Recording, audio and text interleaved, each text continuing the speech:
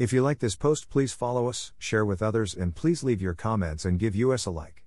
For more information about us and this topic, click here, diningwithjesus.net. Please follow us and share with others.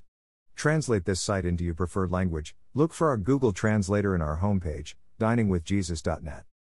Traduce este sitio en tu idioma preferido. Busca nuestro traductor de Google en nuestra página de inicio va, diningwithjesus.net. From Pastor Chris White, we trust the Holy Spirit is doing His work in your hearts. The Lord bless you all. Have a beautiful, joyful day.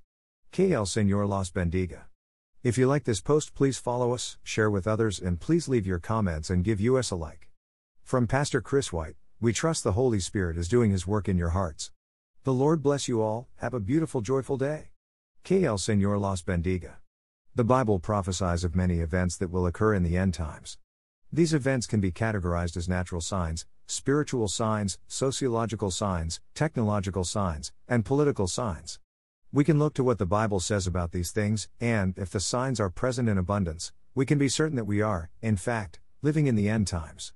Luke 21:11 lists some of the natural signs that will occur before Jesus' second coming. There will be great earthquakes, famines and pestilences in various places, and fearful events and great signs from heaven. While we shouldn't interpret every natural disaster as a sign of the end times, an increase in natural disasters seems to be a warm-up to what is coming next, birth pangs, as Jesus called them, Matthew 24:8.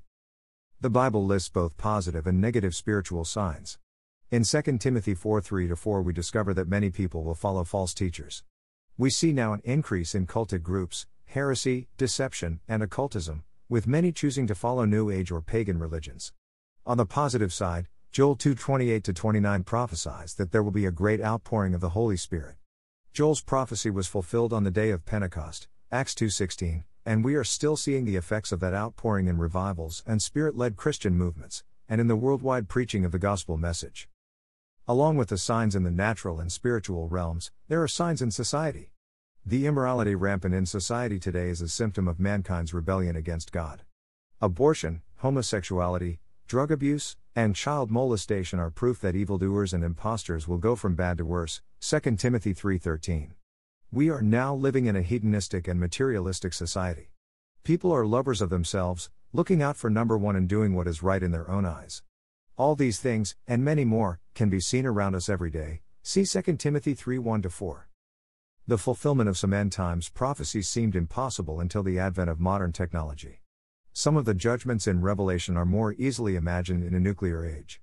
In Revelation 13, the Antichrist is said to control commerce by forcing people to take the mark of the beast, and, given today's advances in computer chip technology, the tools he will use may very well be here already.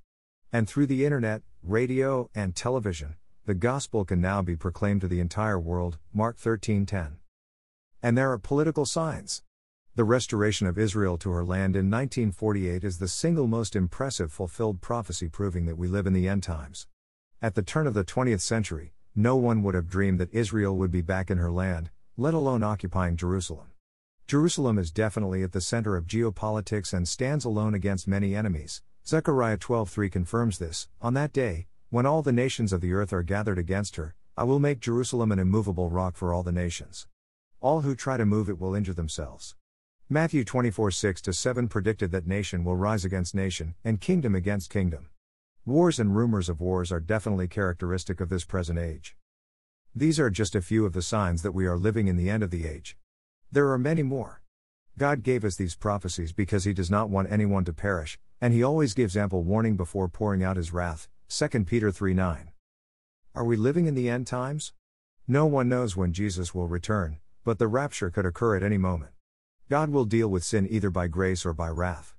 John 3:36 says, "Whoever believes in the Son has eternal life, but whoever rejects the Son will not see life, for God's wrath remains on them." Those who do not accept Jesus Christ as their Savior will remain under the Lord's wrath. The good news is that it's not too late to choose eternal life. All that is required is acceptance, by faith, of God's free gift of grace. There is nothing you can do to earn grace. Jesus has paid the price for you, Romans 3:24. Are you ready for the Lord's return? Or will you experience His wrath? Thank you to Got Questions Ministries. Copyright 2002 to 2019 Got Questions Ministries. All rights reserved.